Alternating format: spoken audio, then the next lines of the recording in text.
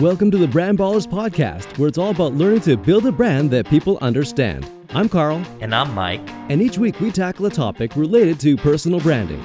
We talk about the importance, the goals, and share action steps based on our personal experiences. Our hope is to fast-track your branding efforts so you can confidently demonstrate your expertise and knowledge to your audience. All right, so in last week's episode, we talked about finding a content form that your audience will like. And so today we're going to talk about each of the 6 things again, obviously, just kind of review them. And then we're going to go into our third topic, which is finding a tone of voice. So the 6 things that we talked about, or that we will talk about, are number 1, high-level planning. Number 2, finding a content form that your audience will like. Number 3, finding a tone of voice. Number 4, finding a process. And number 5, finding a process, but it's to promote your blog after you've actually created something. And then finally, we're going to talk about find out what you're going to do, find out if what you're doing is actually any good, all right, to measure if it's really working. And so today we're going to talk about finding your tone of voice, as I mentioned. So what is the importance of finding your tone of voice, Mike? All right, so first let's define what the difference between tone of voice and form are. So good idea. All right, good. All right, so form, what we were referring to was the structure. And when we talk about tone of voice, this is more about the style. Are you coming off as funny? Do you want to come off as serious, laid back? What type of language do you want to use? Is it something, safe for anyone, safe at work? Are you going to throw F-bombs? Right. It's kind of like, are you going to be like, gangster, nerdy, or like, what? Are you going to be like, the serious accounting dude, or what are you going to be kind of thing? So it's your tone of voice, your style. Yeah. Now, the thing about tone of voice, though, is that ultimately we think that you're going to either attract or repel certain types of people. And as an example, with my EduTeach customers, I guess I kind of attract people who are interested in, taking charge. They're kind of DIYers, whereas with the presentations viewers, a lot of them are students.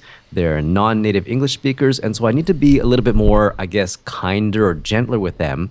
And then with the EduTeach customers, I can be a little bit more like, I don't know, more seemingly outgoing, I guess. I don't know if that makes sense, but a little bit more energetic in a way, I guess. So how about for you, what tone of voice do you usually, present to people? Yeah.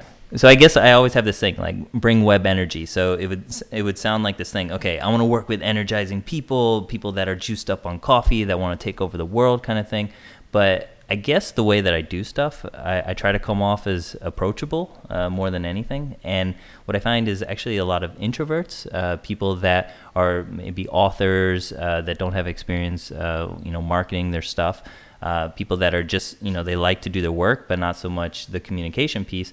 They've come to me just to ask for some help and some guidance a little bit. So I guess in that sense, like the way that my tone of voice for Webadoo has kind of come is that, even though I push a message of energy, it doesn't mean that I'm really like, my voice doesn't sound like that. I'm not like all wired up all the time. And so it's kind of attracting, sort of this more quiet crowd.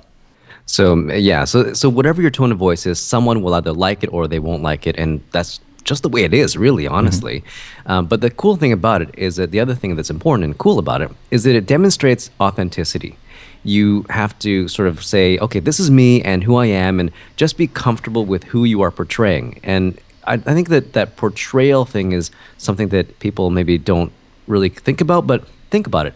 Everything that you do in your life, whether you are a parent, whether you are a husband or a wife, or if you're a teacher, whatever your job is, you're portraying a certain role. And so it's the same thing with your blog, same thing with your business. You're portraying a certain role or a character to people. So, but it has to be still authentic to who you are in some way. Another importance of tone of voice is it just helps to make you different. So, you don't have to be trying to copy someone else. Finding your voice, just using what you have and just going out there and expressing yourself.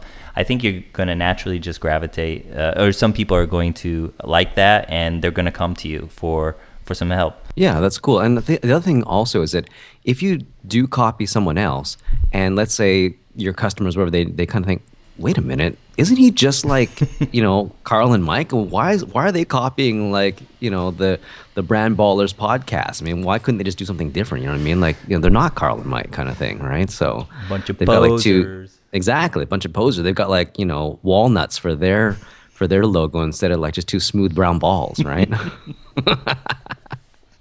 Anyway, okay, so so that is the importance of tone of voice. So let's give the people some action steps they can take away from the podcast.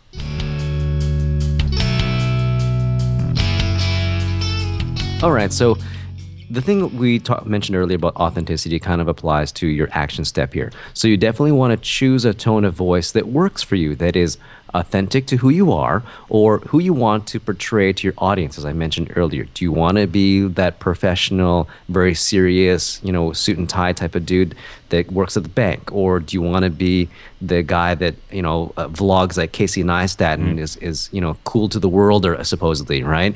Or do you want to be, whoever you want to be? So choose that tone of voice and kind of stick with it.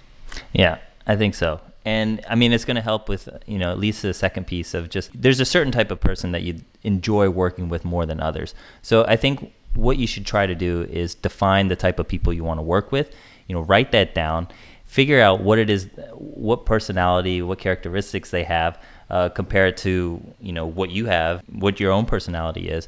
And I think that's going to kind of help, I guess, maybe emphasize your tone of voice a little bit more in a specific direction. That's going to be more beneficial to communicate with these people that you want to work with. Sounds like we're using like Tinder or something like that. I mean, it sounds like, it sounds like online dating or something in a way, doesn't it? It's like you want to attract certain people, so you want to present yourself in a certain way. You know what I mean? It's almost like online dating in a way, right? It's almost like dating.